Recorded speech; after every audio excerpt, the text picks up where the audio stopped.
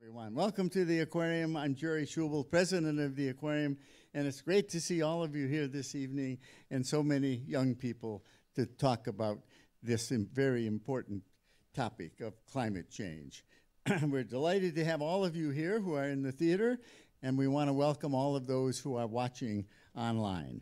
For those of you here, please turn your cell phones off or put them on vibrate, and do not text, please, for the next hour. This is a text-free environment.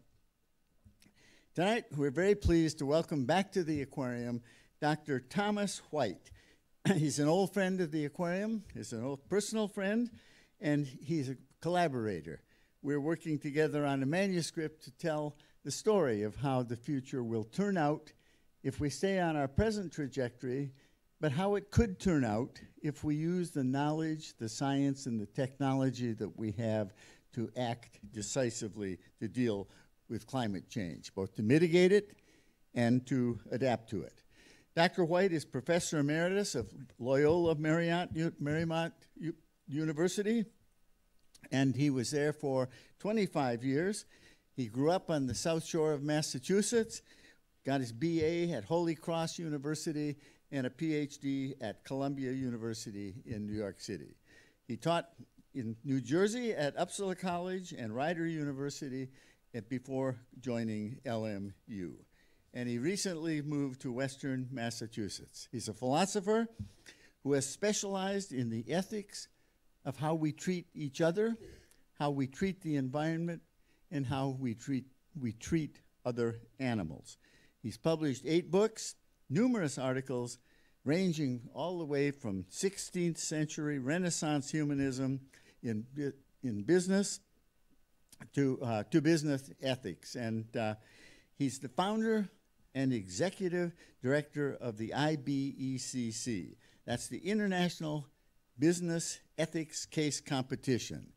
It brings people from all over the world together to talk about ethics in business, and they actually compete. He's a fellow of the Oxford Center for Animal Ethics, and he served as the U.S. Ambassador to the United Nations in 2007-08, which was the year of the dolphin. He's a distinguished scholar, a distinguished teacher, and I think he's the conscience for many of us and for much of the world in the ways that we deal with each other and our environment. Tonight he's going to talk about a philosophical and evolutionary answer to the climate change mystery. Why the doubt? And I hope that afterwards we will have a vigorous discussion with all of you. Please join me in welcoming Dr. Thomas White.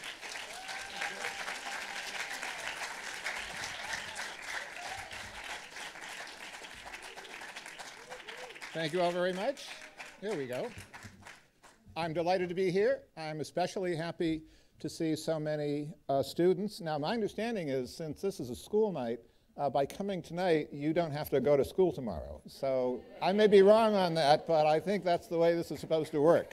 So thank you for being here. When I first started getting involved with the intersection of science and ethics, it was a number of years ago in connection with the work I've done on the philosophical and especially the ethical implications of the scientific research on whales and dolphins.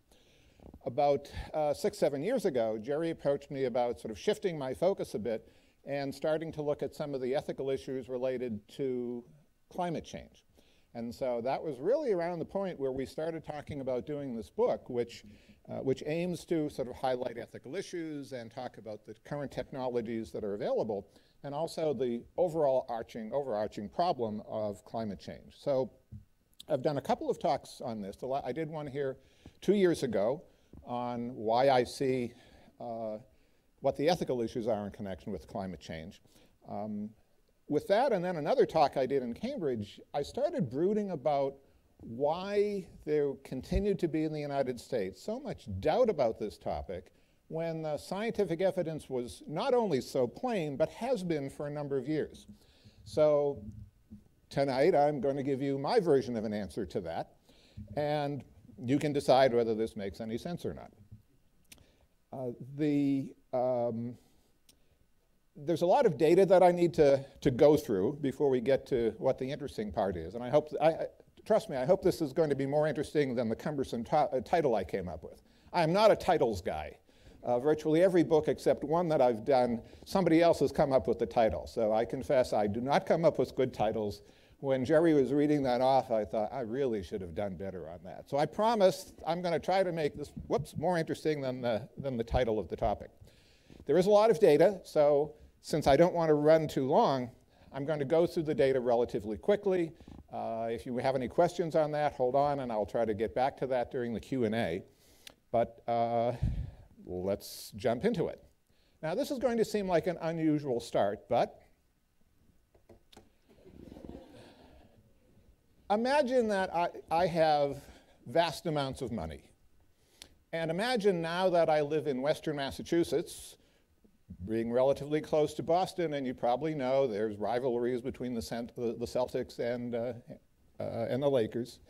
And imagine that in order to ingratiate myself with the Celtics fans, I decide, since I have vast resources, I am going to get the sort of revenge for the Celtics, and I'm going to spend all of my money trashing Kobe's reputation to make sure that everybody comes to the conclusion that Kobe Bryant was nothing more than a middling professional, that he really wasn't as great as everybody says, that the statistics were cooked, they were all done by friends and family.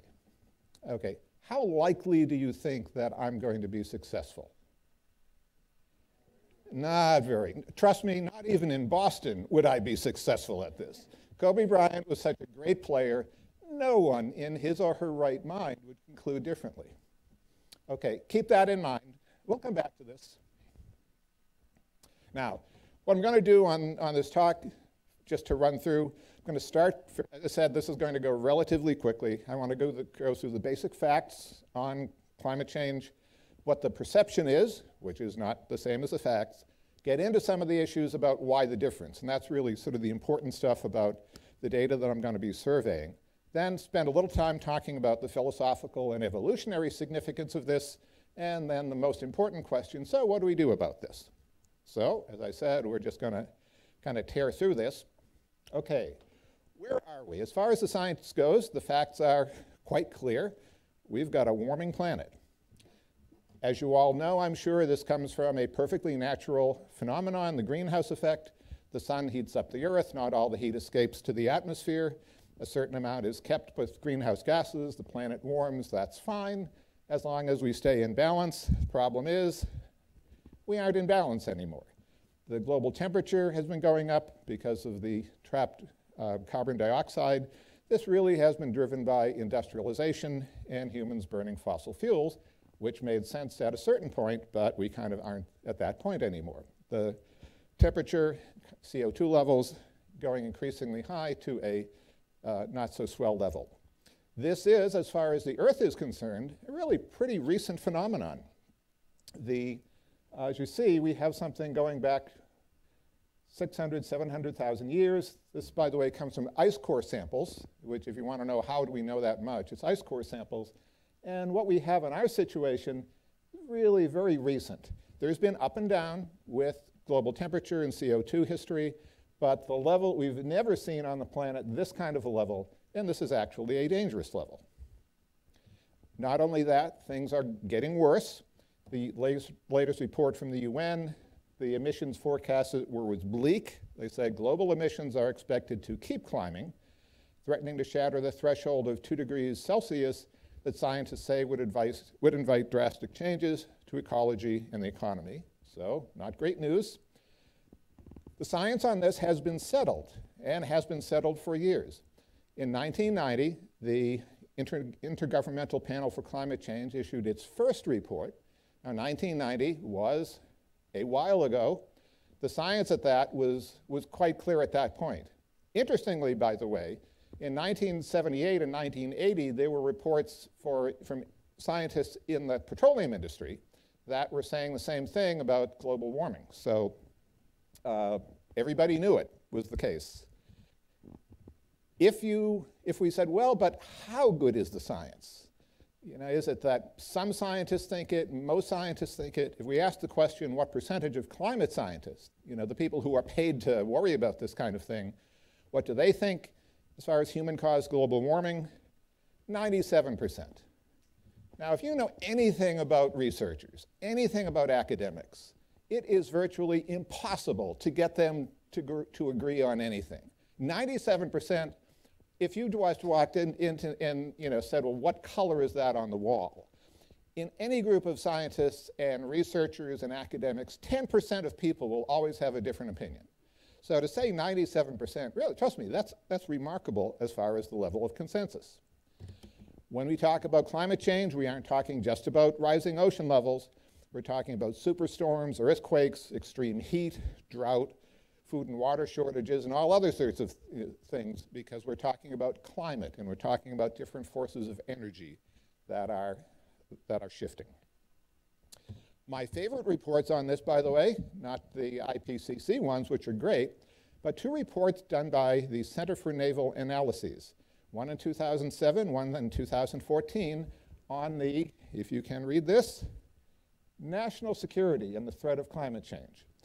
These are reports done by a group of retired military people who do not exactly have the reputation as being liberal tree huggers, whose job it is to assess risk. They come to the conclusion that global warming, global climate change is a serious national security matter. And in these reports, they tie this very interestingly to a variety of things that impact our security, including things like failed states, mass migrations, and international terrorism. The bottom line on this is there's a dragon out there. Climate change is happening. It's not our friend. It's easy to think, yeah, it's a dragon. It's real. We may as well accept that.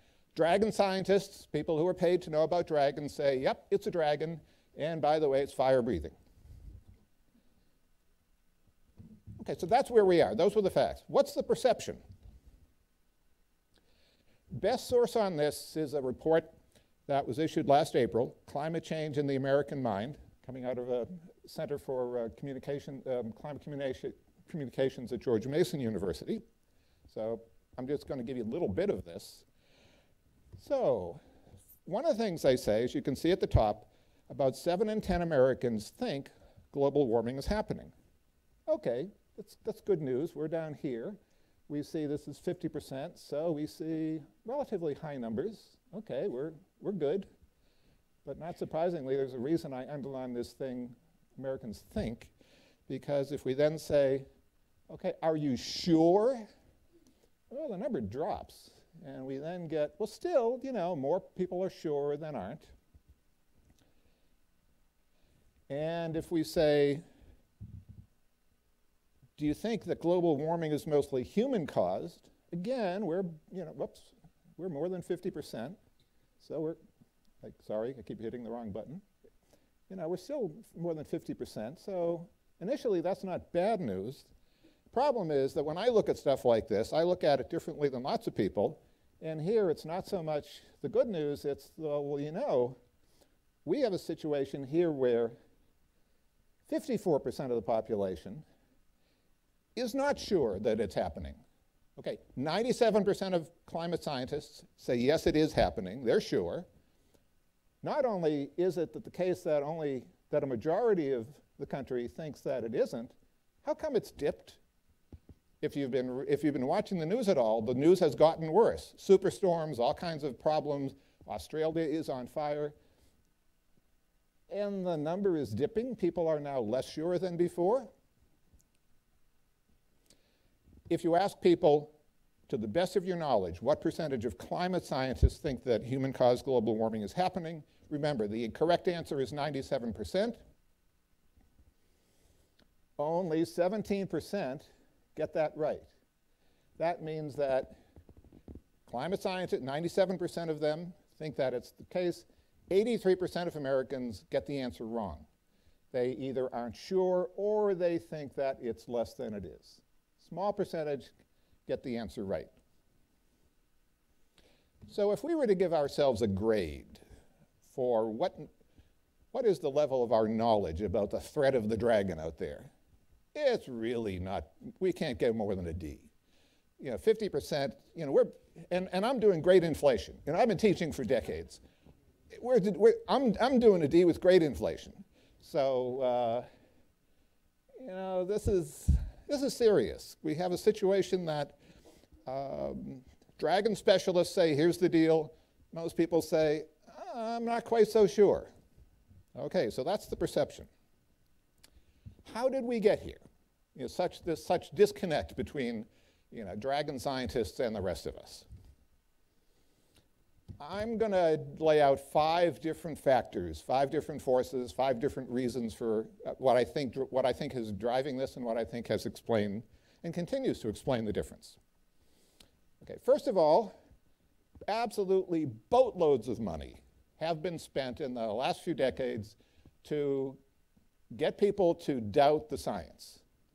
No question about that. And this is not anything but recounting what is publicly known about who is spending what. But the American Petroleum Institute, the Koch brothers, the Republican Party, Global Climate Coalition, they put piles of money into this in order to get people not to think that the scientists had come to a conclusion. Now, one of the more interesting pieces of this from my perspective is that, as you see, the Republican Party took this position. It was actually, most people don't know that there was actually a significant shift in the position of the Republican Party at the time. And there's this interesting memo from 2003, which has a kind of interesting angle that I'll get to, that in the 2004 presidential campaign for the presidential election in 2004, a Republican strategist wrote a memo and convinced the campaign to adopt this strategy. And this is a story that was written in The Guardian at the time. It's worth taking a look at. So, okay, the US Republican Party is changing tactics on the environment, avoiding frightening phases such as global warming, after a confidential party memo warned that it is the domestic issue on which George Bush is most vulnerable. The memo, by the leading Republican consultant Frank Luntz, concedes the party has lost the environmental communications battle and urges its politicians to encourage the public in the view that there is no scientific consensus on the dangers of greenhouse gases. The scientific debate is closing against us, but not yet closed. There is still a window of opportunity to challenge the science, Mr. Luntz writes in the memo. By the way, that of course is not true. It was decided at that point. Voters believe that there is no consensus about global warming within the scientific community. Should the public come to believe that the scientific issues are settled, their views about global warming will change accordingly. Therefore, you need to continue to make the lack of scientific certainty a primary issue in the debate. Well, that was done, and it worked. Note here, this is a survey just from 2015 that showed that on the questions of how serious a problem is climate change, is it harming people, most Republicans wouldn't agree with that. A lot of independents, even Democrats. So this worked. That is the attempt to get people to doubt what the science was. Now, I throw this in simply because I have a fondness for such things. You can file this under the there is justice in the world. I'm going to skip that. So Frank Luntz decided that he was wrong. Frank Luntz, the author of that memo. Why did he decide he was wrong? Frank Luntz lives in LA. Last spring, 3 a.m., he was awakened to evacuate from his house because there were fires threatening him. He decided, I guess it's real after all. And he is now saying, I wish people would stop quoting what I said 18, 20 years ago. But see, people will eventually come around. There is hope. There is good news here. When people who have been denying find fire coming at their doorstep, they get with it. So we don't want to wish ill on anyone, but sometimes good things comes out of natural disasters. Okay, now it is true, as I said, boatloads of money was thrown at this. There was a concerted campaign, but that doesn't necessarily guarantee that you can get people to change their mind. It's like, you plant a seed. you can plant a seed, and if you put it in good soil and take care of it, it grows. If you put it in bad soil or you don't take care of it, it doesn't grow. So in our situation, we might say the seed of doubt fell on really fertile soil. All the money in the world would not convince people of something unless they were somehow in a position to have their mind made up. That means that in this situation, talking about the perception about climate change, to quote Walt Kelly, we have met the enemy and he is us. All the money in the world from the petroleum industry and the GOP would not have worked except for other things being in place. Now, the second factor, which we now get to, that is the factor of what made the ground so fertile. Let's start with this, what Americans do and don't know about science. So this is a survey that was done internationally.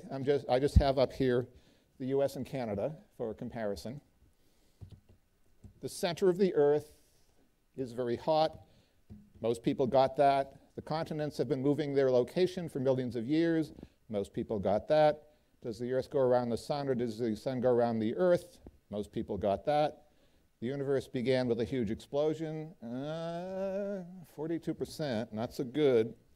And antibiotics kill viruses as well as bacteria. A little better. Human beings, as we know them, developed from earlier species of animals. Again, not so swell. By the way, notice the Canadians did significantly better than us, or at least marginally better than us. Now, on balance, these aren't bad numbers. But again, I tend to look at things a little differently. So I look and I say, well, this means that 24% of Americans think that the sun goes around the Earth. Now, I watch a lot of bad science fiction on the Sci-Fi Channel. It's always made clear that we're going around the sun. So this is not good news that people aren't even watching bad science fiction and get the message. 58% say the Big Bang didn't happen. I mean, how long did that series go on? It starts with a song 14 billion years ago. How can you even be a watcher of bad, I love the show, but mass market television and not know the Big Bang happened? 51% think that humans didn't evolve. But yeah, this is who we are. These are the results that we have. NASA, a little while ago, commissioned a study on what they call civic science literacy. They define it as the ability of a citizen to find, make sense of, and use information about science or technology to engage in a public discussion of policy choices involving science or technology. This is a skill that is especially important in democratic societies. It's important because if we're going to vote on something, it helps that we know something about it. So, no surprise they'd want to know this. Bad news is that only 28% of our population gets to be considered scientifically literate. That means you can read a story in the New York Times science section and at least get the big picture of what it means and have enough information to cast a vote or discuss policy intelligently. What grade would we give ourselves then for scientific literacy? Again, it's probably about a D. In other words, most of us can't read things about dragons and understand, yeah, there's a real threat out there. Yeah, there are dragons. It's like we read and think, oh, I'm not so sure. I'd rather, do my PS4. Reason number 3, why the soil was so fertile. There's it's called the Program for International Assessment of Adult Competencies. This is done on a regular basis, an international evaluation of a variety of abilities.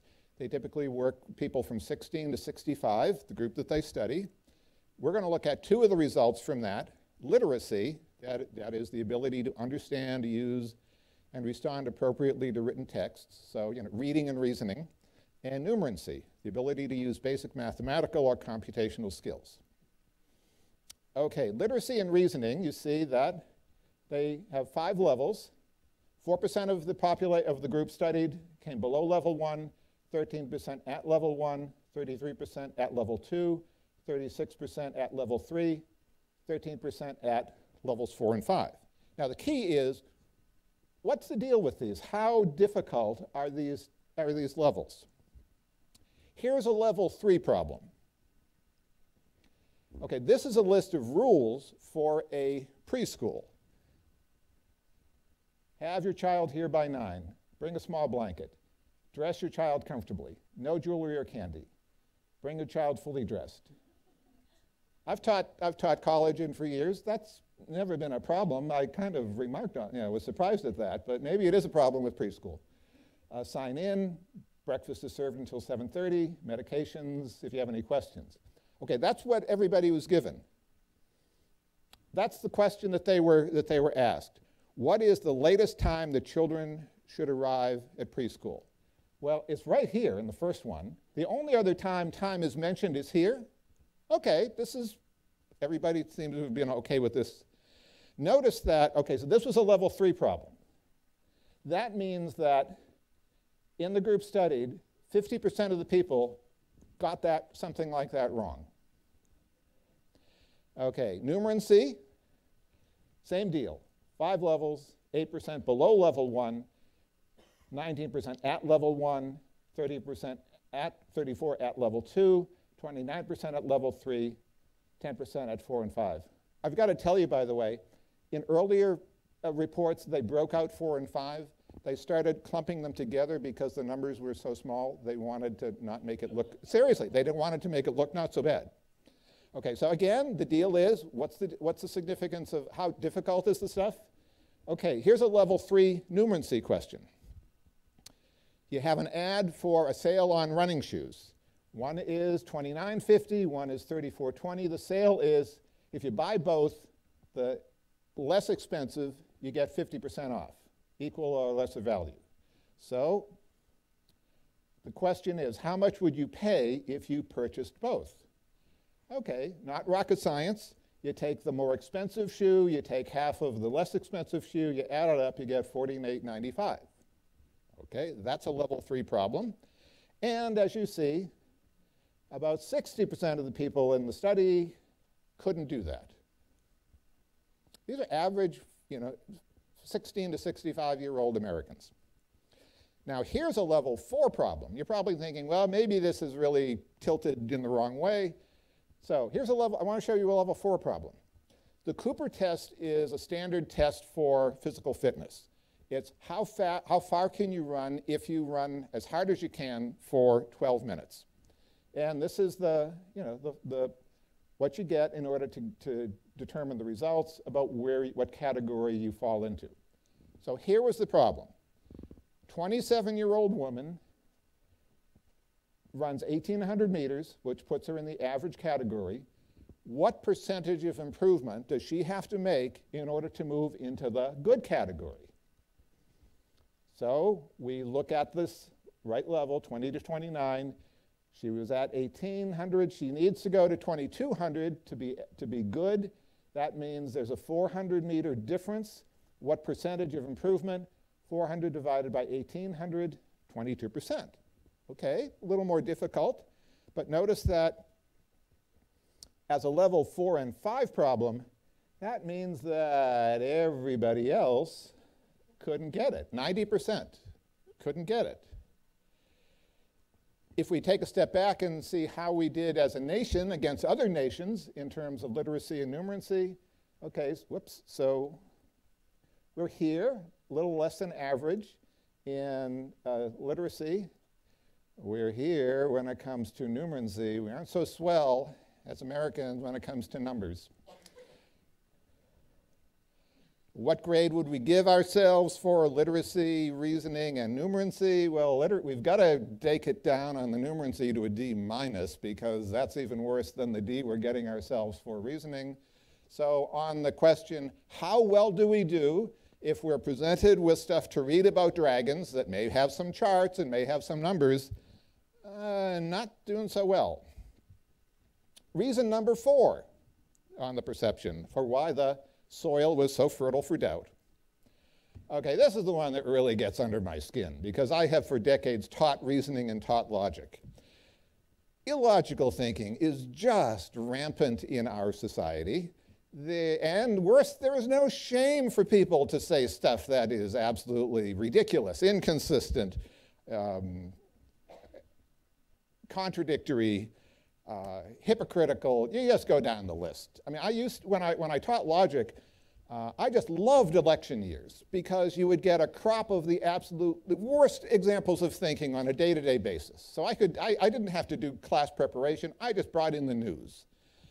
And it's true that, sadly, in American public discourse, the thinking, the reasoning that we get publicly advanced in the world of politics is abysmal. But it's common. And as I said, nobody shows any shame about rolling out arguments that make no sense whatsoever. But I've gone from really loving this to cringing now every time I pick up read a news story.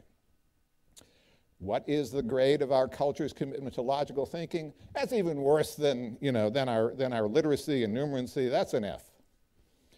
And the fifth reason we're in this situation, why the soil was so fertile, there's been an ongoing assault on truth. Now, this has been going on for a while, but it isn't just the assault on climate change and the data of science there. There's a kind of ongoing assault on, that there was a conspiracy saying that, there were reports saying the Sandy Hook shooting didn't happen, that was a conspiracy. That is just, you've got to say, look, if you have these school children who are massacred and someone says, oh, I think we've really got to ask about whether this happened or not. There was a column someone wrote at the time saying, yeah, it was a tragedy, but you can't start talking about politics on this. Well, what they were referring to on criticizing that someone was politicizing this was somebody said, what was this guy doing with a semi-automatic weapon which let him kill more kids in a short amount of time? Donald Trump, Vladimir Putin, and William Barr are trying to rewrite history of what happened a few years ago. There's been I used to teach business ethics, as Jerry mentioned. There has been this consistent drumbeat of, yes, wealth trickles down. A rising tide lifts all boats, which you always hear the next time. Sometimes they want to pass corporate tax breaks. Not true. This is a graph of corporate profits from 1950. This is distribution of wealth. Now, you will notice, by the way, up through 1980, things did kind of go in tandem. You had everybody, indeed, a rising tide was lifting all boats. At that point, because of various tax legislations, it starts shifting, but it's just no longer, but despite the fact that this is where we are now, people keep saying, oh yeah, a rising tide lifts all boats. So what is our grade for our culture's commitment to truth or facts? It's, it also is pretty much an F. Now then, let's go back to the question, why do we have so much doubt about climate change? As a country, we're characterized by scientific illiteracy, weak basic skills in literacy and numeracy, weak logical thinking, and concerted efforts to undermine these skills in the concept of truth. In that situation, how is it possible that we couldn't be deceived by this kind of thing? This is the context in which, as I said, this is why, you have to have a fertile soil. This was the soil that made it possible for doubt to take hold. You put all those grades together, again, it's no surprise that people were saying, I don't see any dragons. And the dragon experts are just saying there are dragons out there because they're trying to get money for dragon research. This takes us back to where we started. Nobody in LA, nobody even in Boston, would be able to be convinced, no matter how much money I had, that Kobe Bryant was just some middling kind of basketball player. Everybody knows, no, he was one of the best stars around. It troubles me that we're a whole lot more confident about what we can say about Kobe Bryant and basketball than what we can say about dragons and climate change. So this should be troubling. Okay, so now let's get to the significance of this. That's all the data. So now let's see what I see that as meaning. Well, from a philosophical standpoint, it's like there are two big areas why this is important. One has to do with the concept of truth. You know, philosophers are big on logic, truth, knowledge, understanding. There are people who will argue that we either are in or are heading towards a post-truth world. This was an interesting piece in The Economist a few years ago where somebody wrote, there's a strong case that in America and elsewhere, there is a shift towards a politics in which feelings trump facts more freely and with less resistance than used to be the case, helped by new technology, a deluge of facts, and a public much less given to trust them than once it was. Some politicians are getting away with a new depth and pervasiveness of falsehood. If this continues, the power of truth as a tool for solving society's problems could be lastingly reduced. I'm sure we all see that is really serious. You know, if you can't rely on truth, if you can't rely on facts to solve problems, what will we rely on? The problem is these kinds of conditions make it possible for us to be manipulated. If you can't rely on facts and you can't rely on truth, you have no protection against being manipulated. And we saw that indeed that worked when it came to climate change. The science was solid here.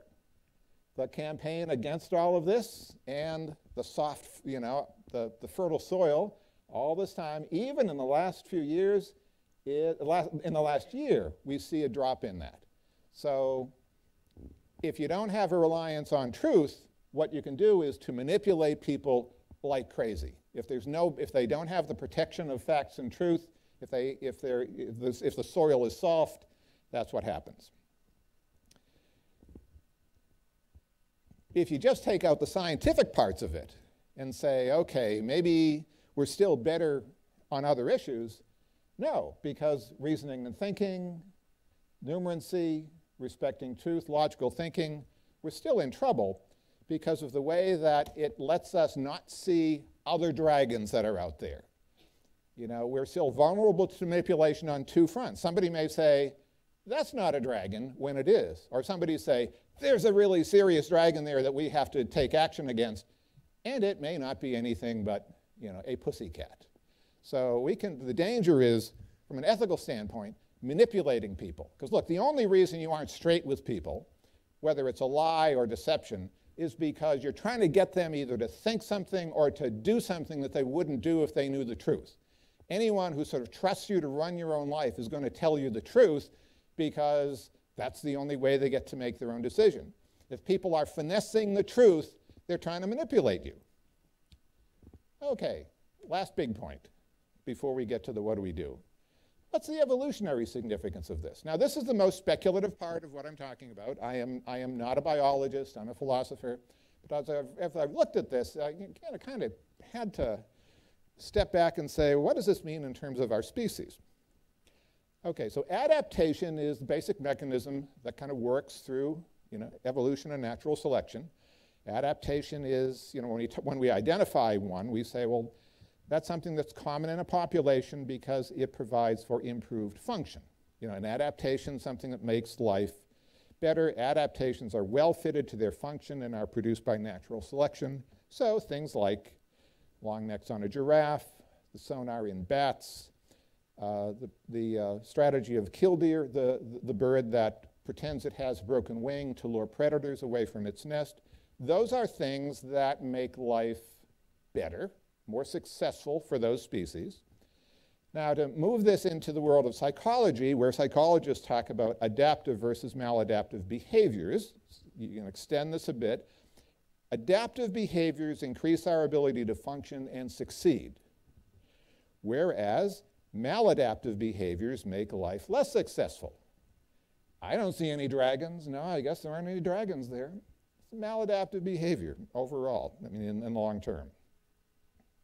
So let's go back to the question, why the doubt about climate change? Well, scientific illiteracy, weak basic skills in literacy and numeracy, weak critical thinking skills, concerted efforts to mine the truth. These are features of our culture which are clearly maladaptive and self-destructive. These are not features in our culture which are going to help us survive either individually or as a species. So I find this really troubling. because these traits compromise our ability to perceive and respond to threats, which is one of the things you need in order to survive over the long term. You need to be able to know, oh yeah, it's a dragon. Oh yeah, it's not a big threat. You have to be able to perceive and respond to threats. The reason that this is so significant to me, as far as when I look at this as the ultimate evolutionary significance, it raises the question of who are we really? You know, we say we're Homo sapiens. We're the thinking hominid. We've got this brain. We're the gold standard of intelligence on the planet. We're really hot stuff. And that means this brain is supposed to give us the ability to perceive and respond to threats. Look, if the brain processes information, if nothing else, it should let us identify and solve problems, identify threats, and respond appropriately. We as a society have not been recognizing and responding to the fact that we've got a dragon at our doorstep. It's bad enough in the United States, but overall, other countries do better, but as a species, as a culture, in the last 100 years or so, we all have problems on this score. So, who are we really? I think another way, in addition to saying, oh yeah, we're Homo sapiens, but are we really Homo sapiens in sapiens? Are we really a thinking hominid who frequently does not think? And again, the reason that's so important is that there are threats out there that we have to be able to grapple with. So the most important question, what do we do about all of this? This is not a happy set of facts. This is not a great data. But you have to remember that we got where we are by, as Carl Sagan would put it, billions and billions of individual decisions made by billions and billions of people over time. That got us to where we are. It was not some great force that, that this just happened. How do we get out of this situation? The same way. Individuals making decisions over time. But I think the two things we have to really focus on, we've got to be much more aggressive about saying, yes, there are facts, respecting the truth. There really, I think, needs to be some social cost for lying and manipulating. And that's the other thing. Facts and truth protect us from being manipulated. And I think that's a danger that we have to recognize, and again, have to sort of be more forceful about in recognizing this is how we protect ourselves. As with anything of this sort, this is a matter of thinking globally and acting locally. Each of us has some area in which we can have an impact. One of the problems with these kinds of issues is you hear the data and you say, oh my word, this is so big, I'm going to give up. Well, that does nothing for anybody. But there are areas of our life where we can have an impact. That's what you focus on. Who do you talk to? How do you talk about things? What do you read? Who do you vote for? Where do you put your money and your resources? So part of the challenge that we all have in this kind of situation is we say, okay, I can't make climate change go away as a problem. It's going to take time. It's going to take effort. But I can identify what I can do in my world and encourage other people to do what they can in theirs, and that's where we get hope. That's where we get progress. We don't think we can solve it overnight, but look, on voting, this is something we need governments to do. We need governments to take action. We need money to do this. So surely it'd be nice if governments were better about getting the money that we need in order to do this kind of thing. The lesson then is, as with anything, an environmental issue of any sort, you just have to focus on your own part of the world where you can have an impact. But it's very important to take that seriously because, after all, there are all kinds of dragons out there. It isn't just climate change. There are all kinds of problems that are out there that we have to encounter, we have to deal with in some way, and the best that we can hope for is that each of us, our friends and family, people we encounter, we can encourage them to take it as seriously as we do, and as I said, that's where hope lies in making the world down the road a better place. Thank you very much.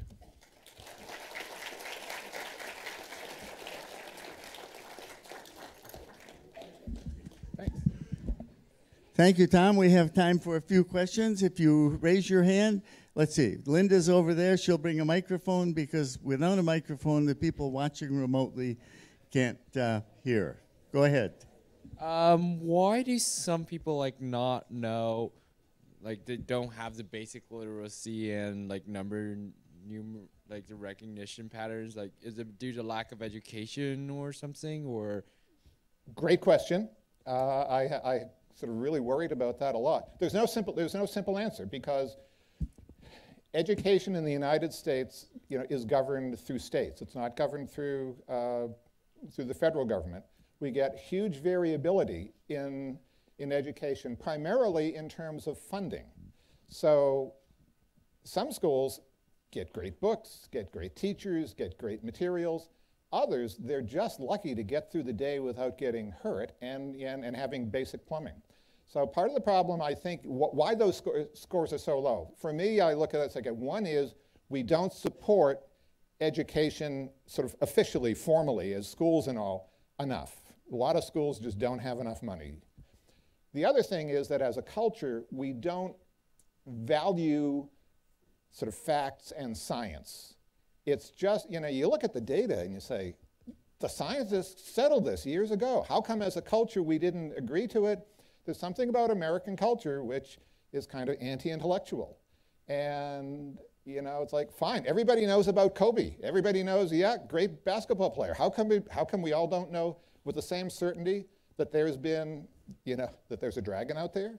It's something about American culture that does not support and encourage people to take the science seriously. But that's a great question, and that's one of the key things that has to be answered. So thank you. So let me ask all of you that we live in an amazing state. Education is primarily funded at the local level. Where do you think among all 50 states California would rank in terms of the amount of money it spends on K-12 education per person? First, second, 10th? Just make it get. What do you think? First? Third? Eighth? 49, yeah. It's either 48 or 49 now. We rank right down there with a couple of states in the Gulf Coast that I won't mention. Does that make sense for a state like California to spend so little on the education of our kids? Because if you don't get the science and math by the time you are near the end of middle school, you're not going to go into science. That's very well shown. Okay, we have a question down here. I don't know if we let an old guy ask a question. You know what I'm going to ask, too. Very interesting talk. Thank you. One slight criticism, you kind of stepped over the 800-pound gorilla in the room, which is population, as in overpopulation. If you take all those carbon curves and Keeling curves and run them up as far as they are, past the historical highs, that's the population curve also.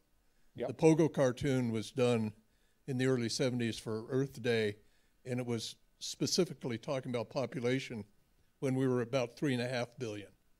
Today we're at 7.5 billion. So it's hard to talk about the problem without we are the problem. Right, but at the same time, 1978, 1980, there were memos, there were secret reports in the petroleum industry saying the planet is warming. And let me finish. Particularly after the 1980 one, the industry said, we have to sit on this research. If at that point everyone got behind the research and said, whatever the cause is, we have to address this, that would be a different curve than one that said, there is no problem. You don't have to worry about it at all. It'd be a steep curve, but Jerry's saying we're going to hit 1.5 degrees Celsius within the next 5 years. Maybe we'd just be aiming for like 1.3. So that's not to say that's not a problem, but it's also to say that the fact that there was a concerted effort to suppress the truth and that we developed a culture that was fertile soil for doubt. I mean, look, there are tons of things that are absolutely obvious.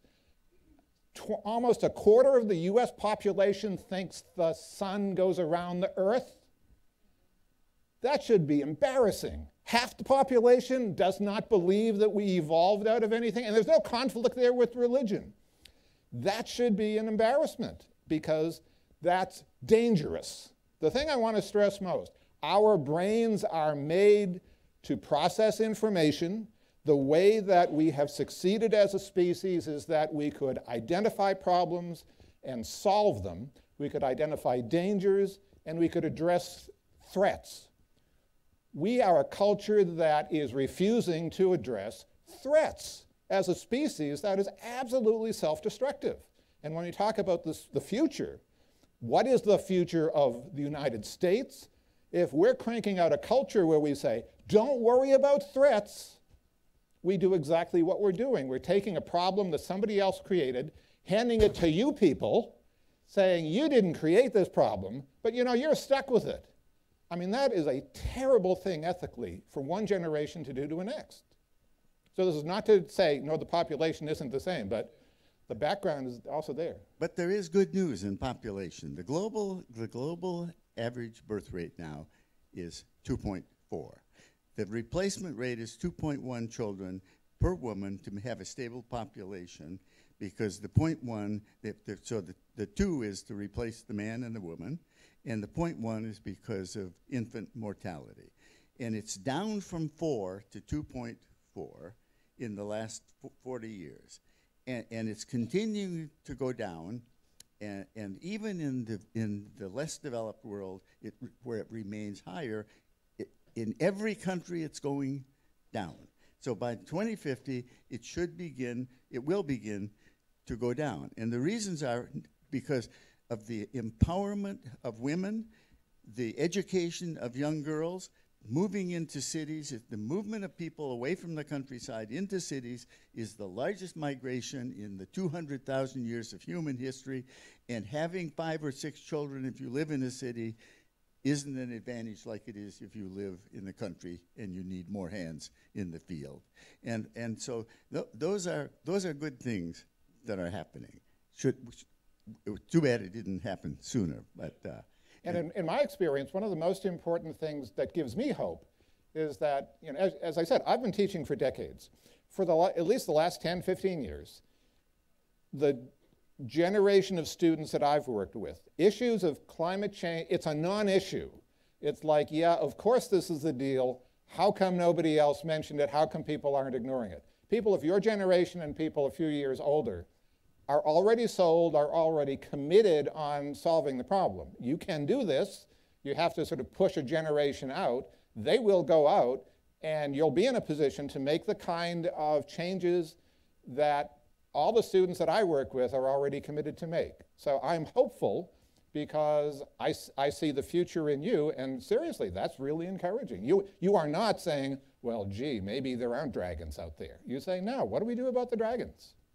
And I think, though, then, in terms of what do we do, after you recognize it, being willing to attack it, you have got to have enough scientific literacy and technological literacy to accept some of the solutions that don't seem to be really what you would think about the ways to solve this problem. We have the science and the technology, but we don't, right now, we're not embracing that. Who has the next question?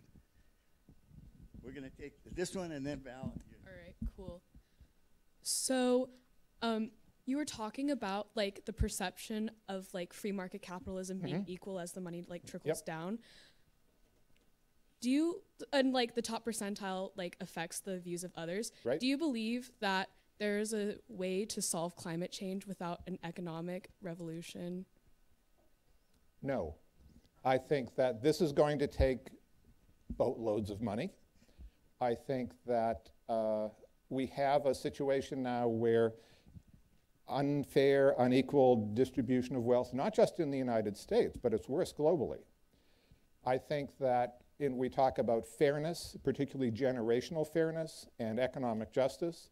I think that resources have to come from the industrialized West to help the rest of the world, And I think resources have to come from the people who have the most money, who have benefited the most from a skewed system. And however that's, I mean, there are mechanisms that can be in place to do that, but great question, because no, it can't be done without a significant change. And look, my feeling is a lot of people at the top got a free ride, they have a great life, they didn't deserve that, but you know, now it's time to pay the bill. And that's just a matter of justice and fairness. But part of the thing is, you have to stop saying, oh, wealth will trickle down.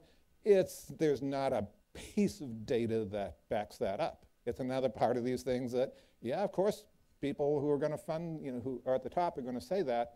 But this is also one of the things that when we talk about knowledge, in addition to knowing about science, folk in your generation have to say, well, you know, let's take a look at the data and say, what's been happening in the last 50 years in the economy?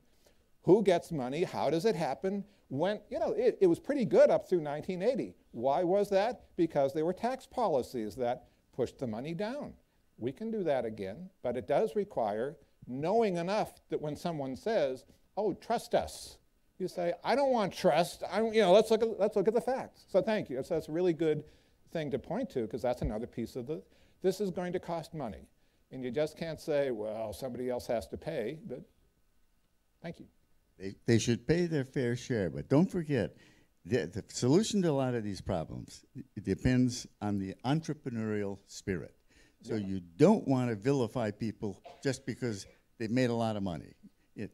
They should pay their fair share, but you kill the entrepreneurship, we don't solve anything. We have one back there, and then you're next, pal. So, and one of the things on your slides, you talked about illogical thinking. Oh, yes. So how would you constitute illogical thinking in regards to the entire nation, considering that there are other individuals, like, for example, like a Billy who owns like a farm, could be like dancing on his crops, believing from his perspective logically that it's helping growing the plants, for example.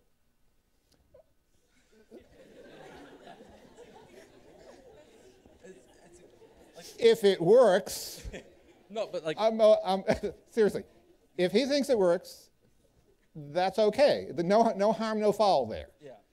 It may be an irrational belief. No, this is a really good question. If it's an irrational belief and it does no harm, makes him happy, makes the plants grow, we don't know that it doesn't. What I'm concerned about, for example, not to bash politics, because I don't want to sound like I am, but when, and this goes both ways, when somebody of Party A on day one says, we're going to do this, and it's a wonderful thing, and on day two, when person from the other party does exactly the same thing, and they say, oh no, this is a terrible thing, I want to say, you know, you should be embarrassed about this kind of hypocrisy and double standards. So that's the sort of thing. When you listen to, as I do, the arguments that people make about a variety of things, if they are excluding evidence, if they're give me a quick example. So I flew in yesterday from Massachusetts. I pick up my rental car. I'm trying to figure out how the radio works, because I'm looking for good music. I turn it on, and I get an AM talk radio station, and I hear someone say, now he's talking about an article from the Guardian newspaper from 2000. And he's saying, in this story, it said in 2020, it was ironic, it was climate change. And I'm thinking, I just want music. I've just been working on this thing. I just want, good rock. And there's this article on climate change, and in 2020, all the cities are supposed to be, submerged. And it's supposed to be disaster. And I changed the channel because I'm looking for music. But I'm thinking that was just to say on the basis of one article in a newspaper 20 years ago that this is the conclusion, and that means there's no such thing as climate change. That is abysmal reasoning. So that's the kind of thing I'm talking about, not the dancing farmer, which I'm kind of okay with. Why not?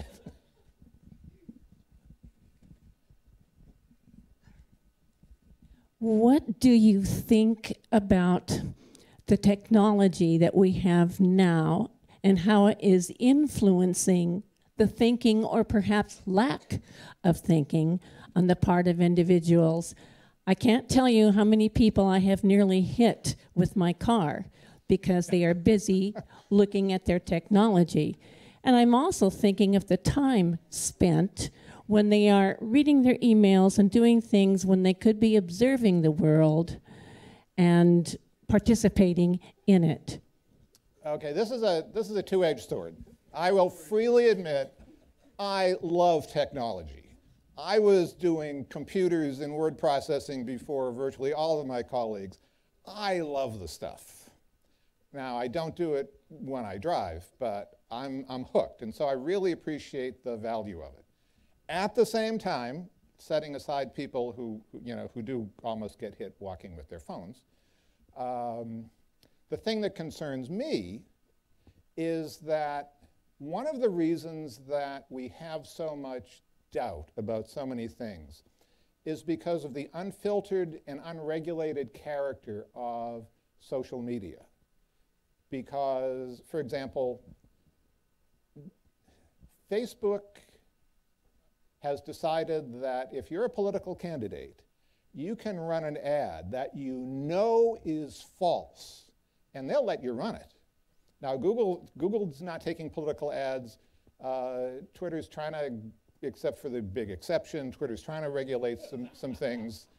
But one of the reasons that we're in the situation we are is that technology has made it so much easier to spread falsehoods. Now, it's also made it so much easier to spread knowledge. But we've been hit by a lot of campaigns of disinformation.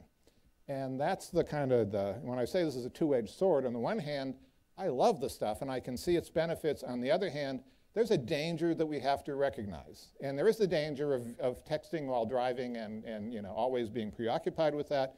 But there's the danger that it makes it easier to manipulate people. And our enemies, globally, are really good at this kind of thing. And you really do have to take that seriously.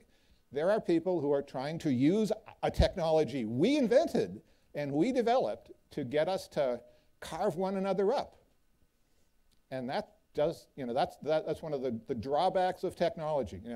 When you start reading stuff and it starts demonizing people, you can assume that the person who's writing that is not your friend, because demons don't do anybody any good.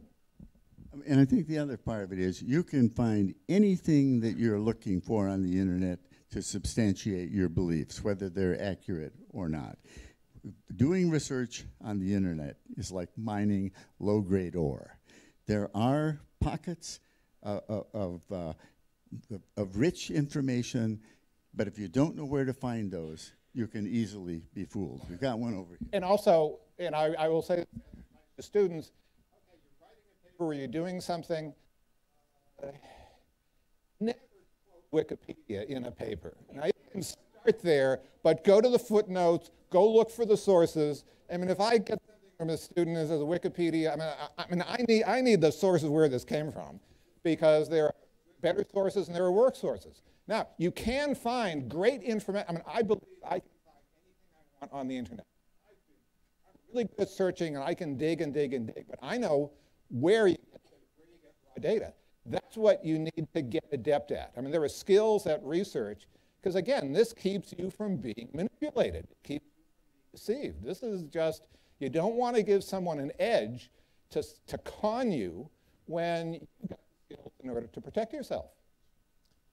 Yes. I know that there are articles written on how to talk to climate deniers or skeptics, like psychologically, because once they're really insulated but I'm like you. I think I have a lot of impatience, and I'm not always as nice, and I don't know that that's effective. I do like what you said, if you want to amplify it, about there should be a social cost to it, because I have a cousin who has had every advantage educationally, and he thinks it's a hoax. I mean, and I told him, you're among the people who are anti-vaxxers, flat earthers.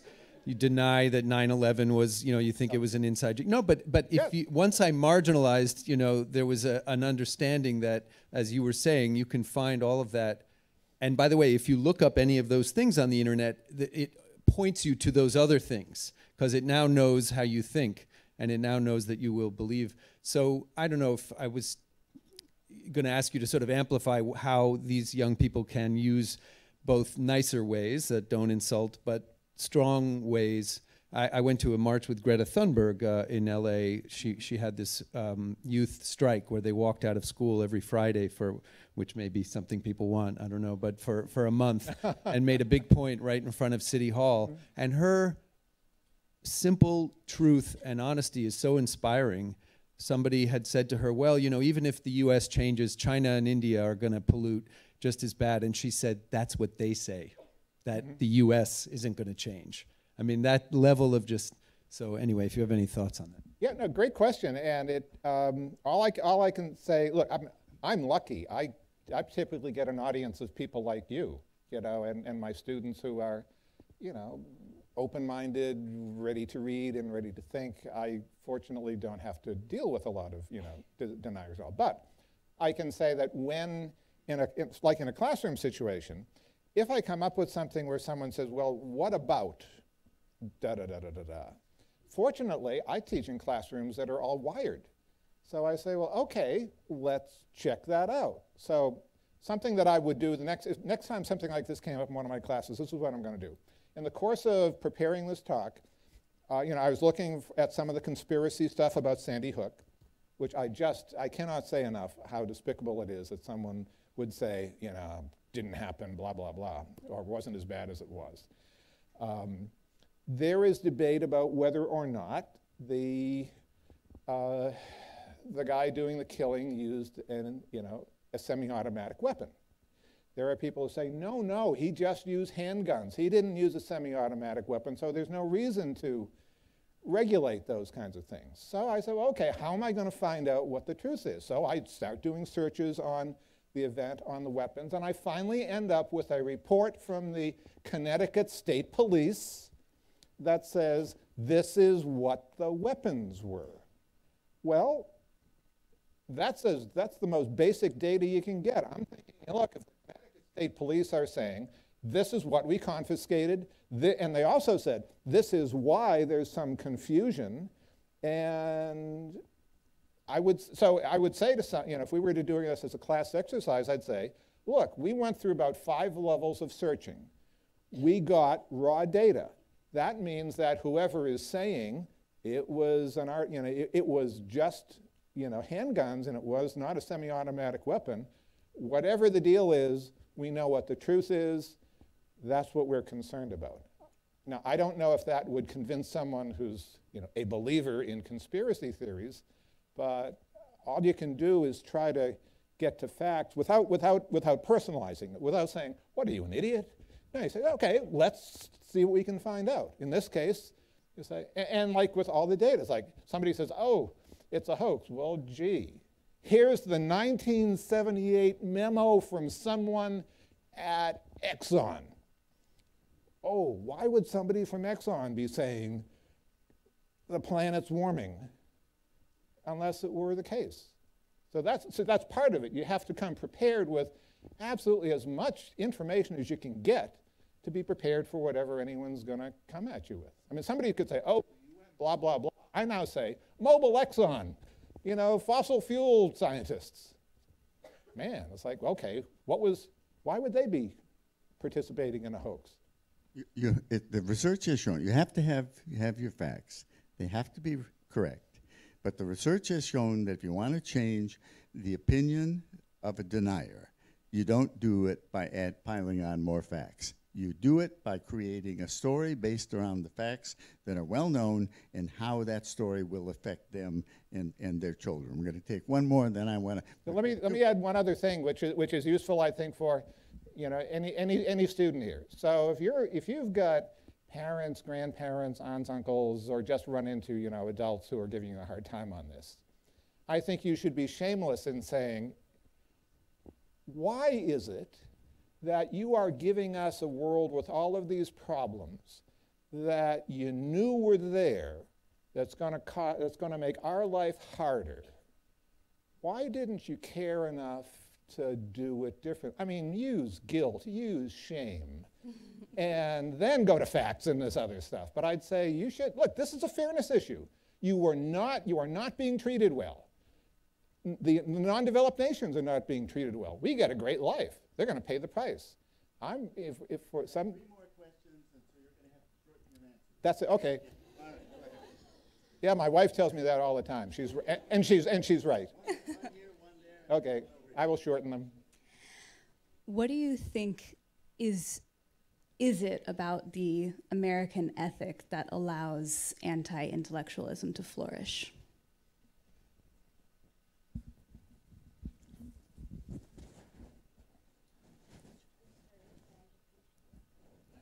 Well, we say we value education, but I think that, okay, I don't know. Thank you.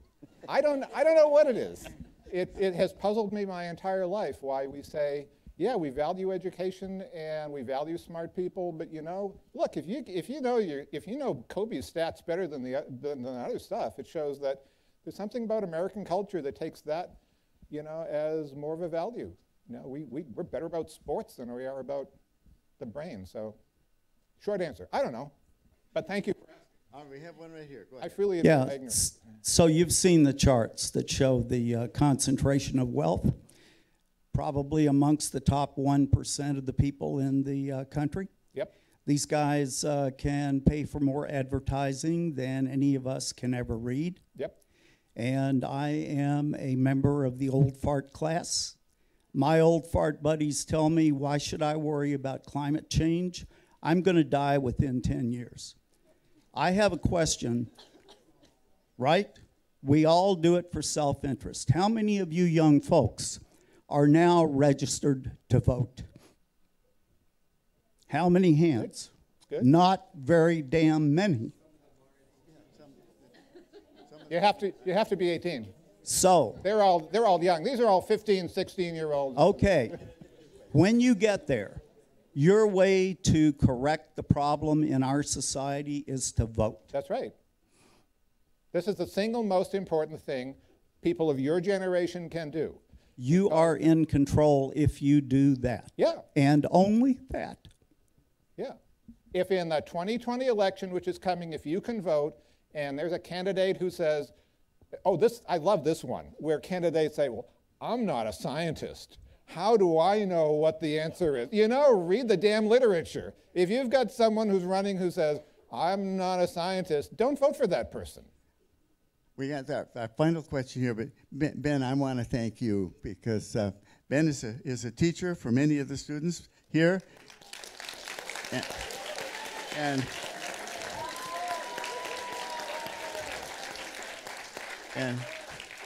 I think having teachers who care is really important. So Ben, thank you. So You got the last question, no pressure. I know, I'm proud. So unless I'm mistaken, as you said, about 20 years ago, the Republican Party switched their views on climate change. Why do you think it is that, especially in recent days, with an increase in evidence, they haven't switched back and have just stuck to their guns? Okay, so the Republican Party that we have now is not the real Republican. I'm not a Republican, but I follow this stuff really closely. The current Republican Party is not what traditional Republicans would say is the Republican Party. They would say it's a fringe group who have basically taken over the Republican Party and are sworn to just cater to their base, 30–35% of the population who will believe whatever, you know, the sort of the party line is. There is, they're sticking with that because they believe that if they go against, in such to say, oh yeah, there's global warming and global climate change, and we have to take action, they're afraid that they will be voted out of office. Because seriously, the way that the logic goes is that in the run-up to the 2020 election, if now, particularly now, they change position, any candidate who's up for re-election in 2020 worries about being primaried out in the spring by a more radical candidate, and that they worry about then being primaried out, but they then know that if a more radical candidate stands in the general election, they're going to lose because they represent such a small percentage of the population. It's ridiculously short-sighted political strategy, and that's why, now you say, well, why would anyone do that? it's crazy if you're really looking for survival over the long term. There's actually a movement now to sort of other folk who used to be Republicans to rebuild it in a different way, saying, look, we've got to go with facts and truth and all of that. So it's an interesting time because, great question, and you've got people saying, why are we doing this? You know, this is not a rational, logical, and they say, well, it's the only way I can keep my seat. And if you look at the Endangered Species Act, the Clean Water Act, the Clean Air Act, all of those that are now under attack. Yeah, they were Republican legislation. That's right. Yes, They were all put in place by that great the environmental president, Richard Milhous Nixon. You never think of that? Yeah, 2003 was a shift in strategy. It's like, why do this? All right, we're going to have to bring this to life. I just want to end with you know, this climate change is what's called a wicked problem. A wicked problem is a problem that crosses disciplinary boundaries. It involves chemistry, physics, all of the sciences, including the social sciences. Wicked problems can never be solved. If they're formulated properly, they can be managed to keep them within bounds and to what the RAND Corporation says, to minimize regret. We have not yet figured out how to manage, to deal with wicked problems, because that's not how we were trained. We either studied philosophy or physics or chemistry, and none of those alone can do it, and it has to be done collaboratively. And I want to thank you for a very great talk and a stimulating discussion, and thank you all for coming. We hope you'll be here next time. Thank you very much. Great questions. Thank you. Thank you, Jerry. It was great.